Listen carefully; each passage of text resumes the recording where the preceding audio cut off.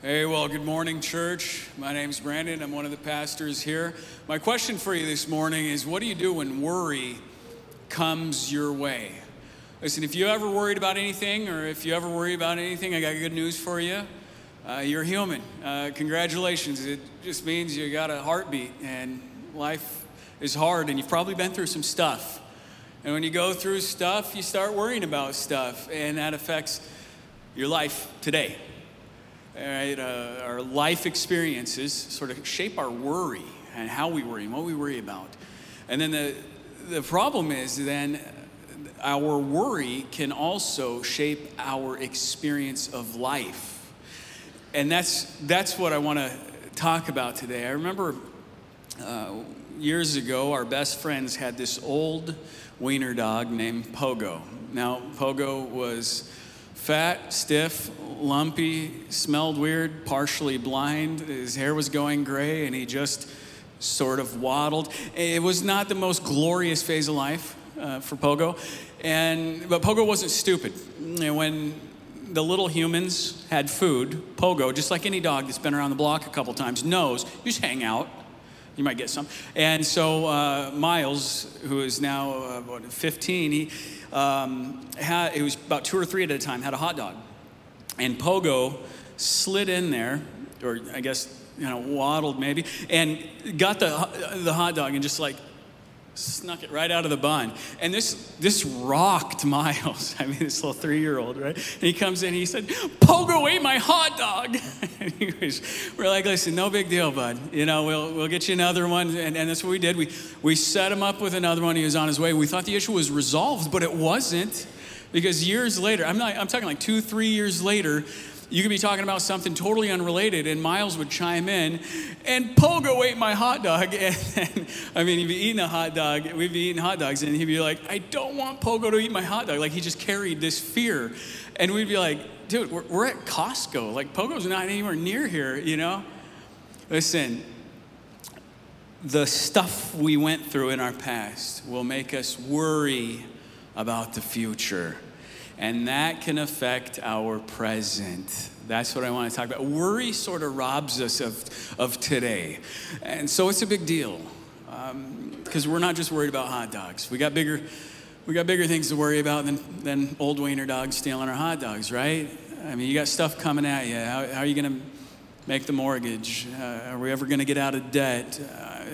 What if I lost my job? What if I lost my spouse? What if I never have a spouse? What if this relationship never heals? Or what if I never heal? Or what if I never beat my depression? Or what if I never break this sin pattern? Or what if I never get better? Like, we got real stuff. You have real stuff coming at you. It's a lot bigger than a dog stealing our hot dogs, right? So this is a big deal. And there's a lot on the line. Like, your well-being is on the line. That's a big deal. The needs of other people are on the line, right? Because my worry can sabotage my generosity. God's glory is on the line. Because when I worry about something, I kind of say, "God, listen, I just don't trust you about this one thing. This thing right here, I trust you with other stuff, but this thing right here, I just don't really trust you." So there's a lot on the line. This is a big deal. And since it's a big deal, Jesus has a lot to say in the matter. Luke chapter 12, verses 22 through 31, we're going to pick up right where we left off last week. And Jesus is going to give 4 arguments against worry, and then 1 eternally significant alternative. So let's read this together.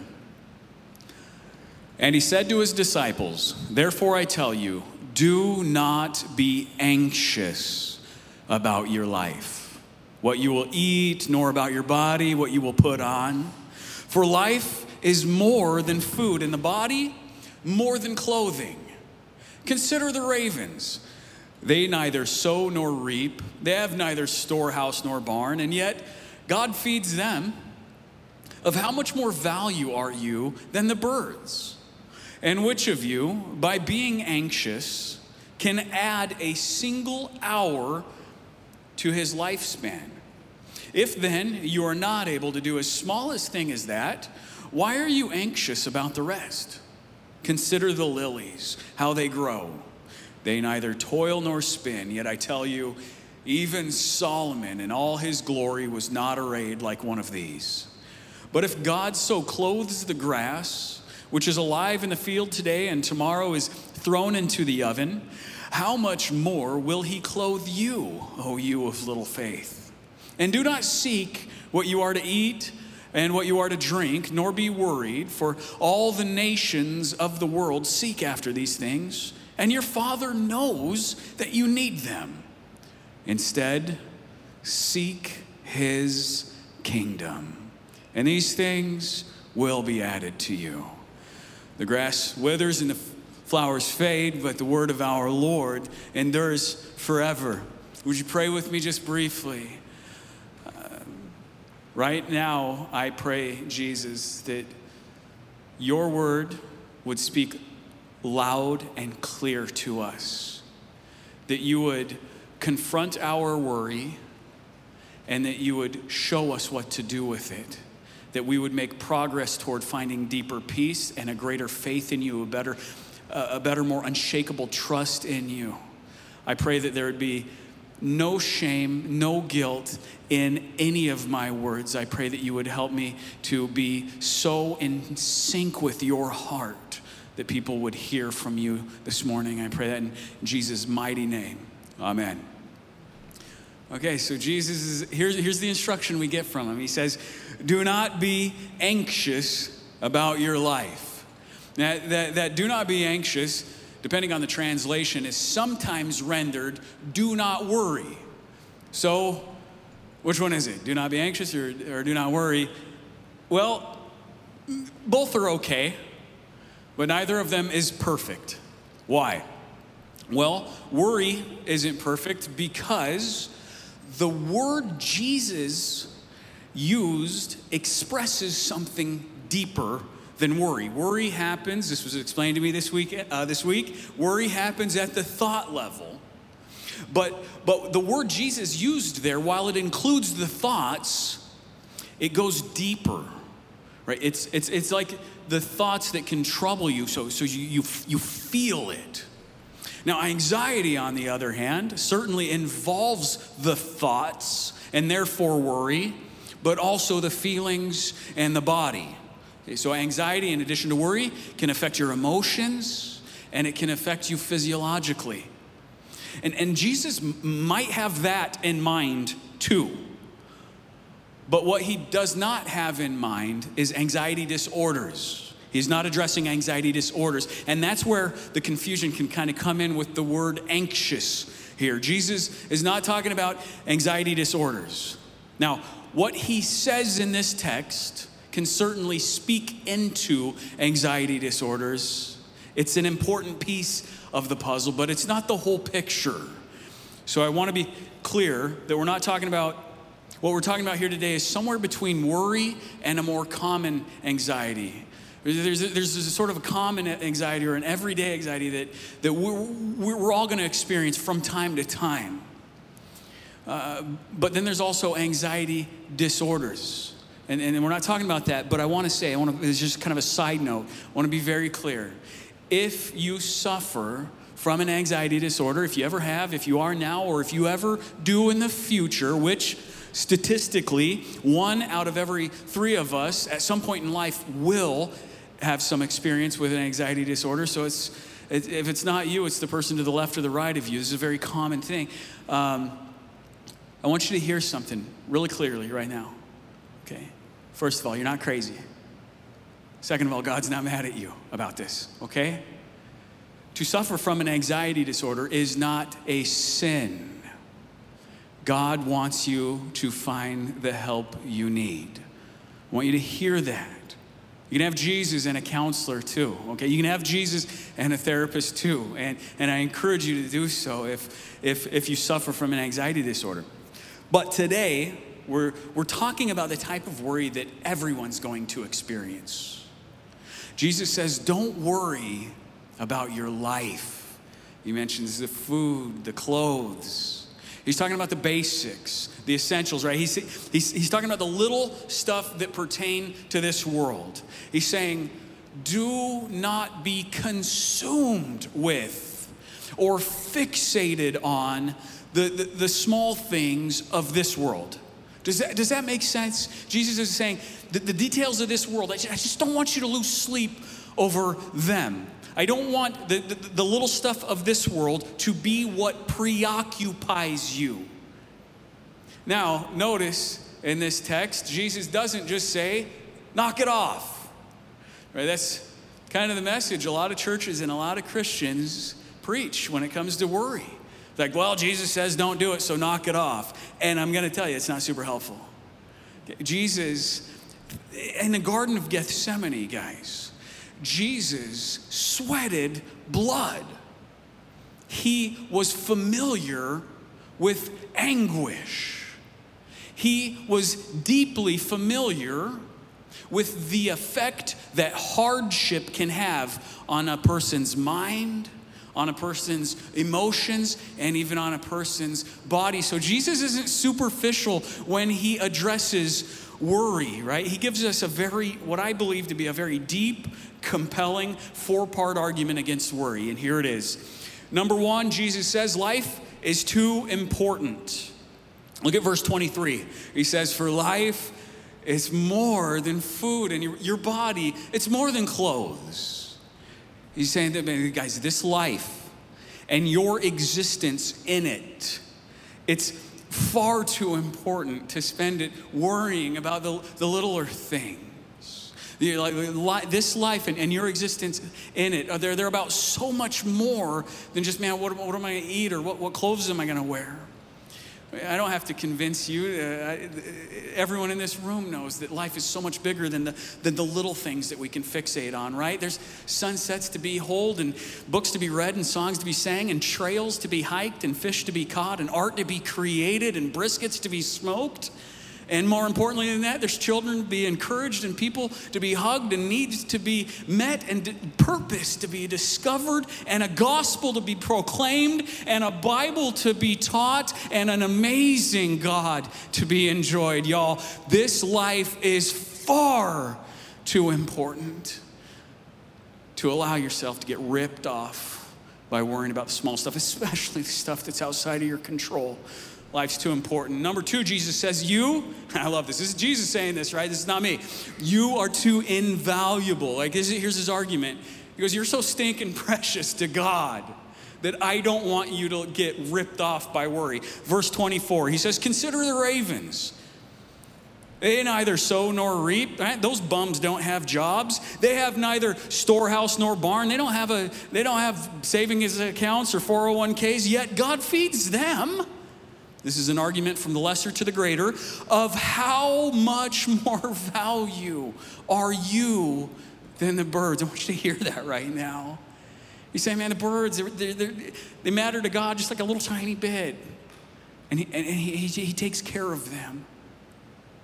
God's going to take care of you. You're so much more precious, so much more valuable than the birds. If God takes care of the birds too, and they don't have a job or a bank account, trust me, he is going to take care of you. God is a perfect parent. He's the perfect parent.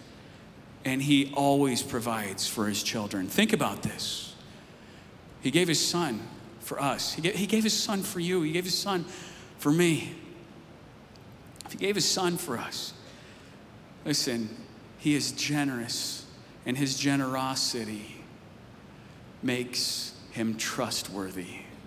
Why can we trust God? He's so generous. He gave us his son. He'll give us what we need. This is Paul's argument in Romans 8:32. I love this. He says, talking about God, the Father, he who did not spare his own son, but gave him up for us all, how will he not also with him graciously give us all things? God gave his son for you. You can trust him with the little things, okay? Life's too important. You're too invaluable. And then Jesus says, worry is too ineffective. Verse 25. And which of you, this This is brilliant. I love how he words this here. Which of you, just by being anxious, by just getting real worried, can add a single hour to your lifespan? This could also be translated, which of you, just by being worried, could get a foot taller? Just, I'm going to worry so much, I'm going to grow. It's just, like, have you ever heard the old joke? Don't just sit there, worry, right? Like, just by fretting about something, you can't solve any problems. Like, the notion of that is silly. When you say it out loud, just think about that. Like, man, if I really just worry about this thing, maybe that bill will get paid. Or if I really crank up the worry in my life, maybe my marriage will get better. It's just by worrying about stuff,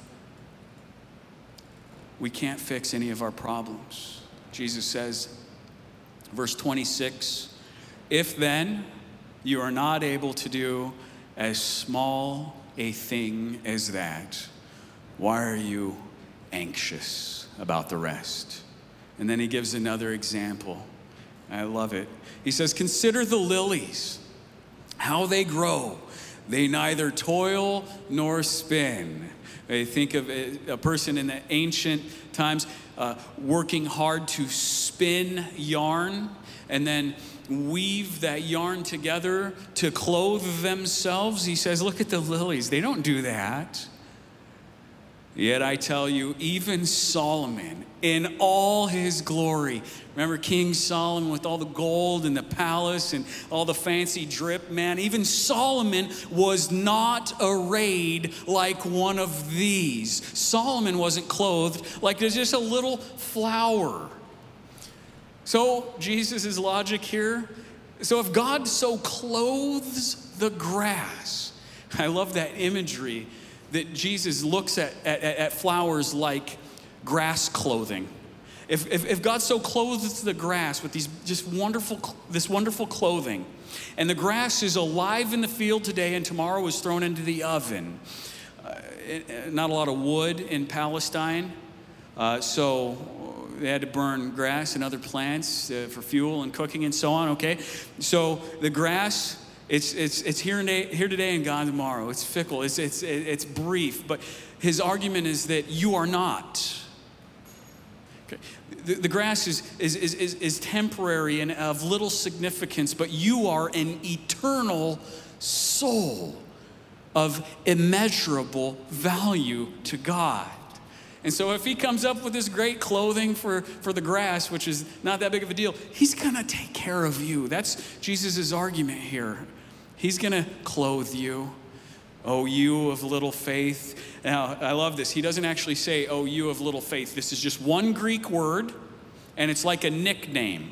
Little faithers. That's what this, if you were to try to translate this literally, it's like he says, oh, little faithers. And that's just a harsh nickname. Like, man, that is, I don't know about you, but that if I'm honest, that describes me. I think Jesus really wants us to know, not only is life too important, you're too invaluable, and worry is too ineffective. Number 4, God is too involved. Okay.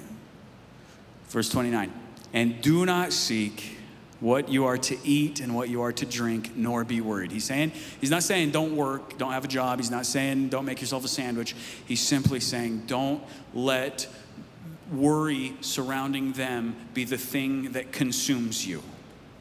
Verse 30, for all the nations of the world seek after these things, and your Father knows that you need them. That's what I mean by God is too involved, right? Don't lose sleep over the little things in life, Jesus is saying, because to do that is to act no differently than the people of the world who don't know God. Guys, but we know God. We know God. We read in here that he knows what we got going on. He knows our problems. He knows the solutions. He knows what we need. And he's willing to take care of us. He's not always going to give us what we want. Sometimes when my kid asks for an ice cream cone, I say no, and sometimes I say yes. God's not always going to give us what we want all the time, but he will give us everything we need to get all the way to the finish line. Okay, you've got to trust that God will provide. He's so involved in your life. He knows what you need. So Jesus gives us these 4 compelling arguments. Life's too important, you're too invaluable, worry's too ineffective, and God is too involved to allow yourself to be ripped off by worry. And now I love it because he doesn't just create a void. He doesn't say, hey, stop worrying and here's all the reasons why, and leave that space in us empty. He gives an alternative, an eternally significant alternative, a better option, and says, instead of being consumed with worry over the little things of this earth, what do I want you to do? Instead, seek his kingdom. And all these things, they'll be added to you. Do you hear what Jesus is saying there? Rather than letting worry consume you, he's saying, I want you to be consumed with a passion for the kingdom. He's saying, and first of all, what's the kingdom? Right? Every kingdom needs one thing. They need a king. Okay, so the kingdom of God is the place where Jesus is king. Anywhere Jesus is king, that's the kingdom. Jesus is king, and everything is joyfully submitted to his loving reign. That's the kingdom. And then, therefore, to seek that kingdom, what Jesus is saying is to trade in your worry for his sovereignty. To seek the kingdom is sort of to put down fear and pick up faith. To seek the kingdom is to remind yourself that Jesus is still on the throne. He's still doing a pretty darn good job of it. And I can trust him, and I can be about what he's about. Okay? To seek the kingdom is to align your affections with Jesus and to focus your energy on what he's about, on his will. Jesus says, listen, you do that, the other stuff, it's going to come along for the ride. Okay, you do that, the other stuff, it's going to fall into place. God will take care of you. All these things will be added to you. So the question I started with is, what do you do when worry comes your way? All right, here it is. What do you do when worry comes your way? When worry comes your way, pause, process, and pray. I know it's cheesy. I don't even care. It's going to stick in your brain. Okay? When worry comes your way, pause, process, and pray. I know it's cheesy, but you're going to remember it, and then you're going to do it, and Jesus is going to change your life. And so it's going to be worth it, all right? So what do you do when worry comes your way? Pause, process, and pray. What do I mean by that? When worry comes your way, right, it's going to come your way. Right? You're human. So when you find yourself consumed with worry, I encourage you to pause. So wherever you're at, just breathe. And then process. Say, okay, what's going on in me right now? Process through Jesus' four-part argument against worry. Okay, life's bigger than this thing I'm worried about. I know I'm precious to God. I'm invaluable. Okay, worrying's not going to fix anything. It's ineffective, and God's involved. He knows what I need. Process through that, and then pray. With that, pray. Say, okay, Jesus, here I am again, worrying about fill in the blank. And I know this life's a lot bigger than whatever this thing is I'm worrying about right now. I know, because your word says, I know I'm so stinking precious to you, that you don't want this thing to rip me off. I know that I'm not going to fix any of these problems by worrying about it. It's not going to do any good. But it's hard. I know that you're involved. I know that you know what I need. I know that you know my problems. I know that you know the solutions. So would you help me again trust you? Even if just for the next 5 minutes, would you help me trust you? Would you help me have peace? Would you help me seek the kingdom? You do that, it's not going to fix all your problems. But you will see progress. I got to believe it. You'll move the needle in this area. And that's pretty good, right? I mean, just imagine your life, wherever you're at right now. Imagine your life with 10% less worry and 10% more peace. That sounds pretty good, right? It's worth a shot.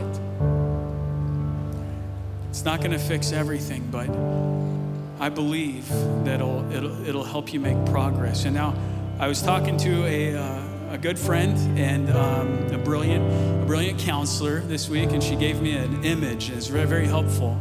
She said, imagine your brain and your thoughts and so on and so forth like a forest. And every time you have a certain way of thinking, it's like going down a same path, and you go down that path over and over and over again. And the more you go down that path, the more the path gets beaten down and established and easier to take. And so then to choose to trust God rather than worry it's like taking a new path. It's gonna be really hard at first because there's no path there. But the second time is gonna be just a little bit easier. And the third time is a little bit easier. Why? Because every time you go down that new path, it's gonna get more and more established. And over time, what's gonna happen, that old path, it's gonna slowly grow over. And it'll be less tempting to take that old path. And it'll be easier to take that new path. And the more you take that new path and you just keep taking it and you keep taking it, pretty soon it will get more and more established until pretty soon that new path, it's just your path. Okay. We ain't in heaven yet, guys. One day, we're gonna be free from all this garbage, all this struggle. One day, it's gone. It's gonna be amazing, but we ain't there yet. But I do believe that what Jesus offers us in the meantime is just a little to heaven. Okay, just a little spoonful of it. Melanie and I would make dinner together. It's one of my favorite things. And there's that moment right before the meal's ready, and I've been smelling it, and I'm getting hungry, and she says, come on over and taste this. And I take one spoonful, and I go, oh man, this is gonna be good. It's not the full meal. It's not the real thing yet. But what does it do? It tells me, man, the thing that's coming, it's gonna be good. Don't settle for a bag of potato chips right now. Don't waste your stomach space on that. Don't let garbage food rip you off. There's something better coming. Keep waiting, right? Jesus gives us a little spoonful of heaven right now. A little spoonful of heavenly peace right now can be experienced. So worry is gonna come your way. The question is, what are you gonna do with it? Jesus says, seek the kingdom. We're gonna sing a song now that celebrates the sweetness of trusting Jesus. Would you stand and let's worship our King together?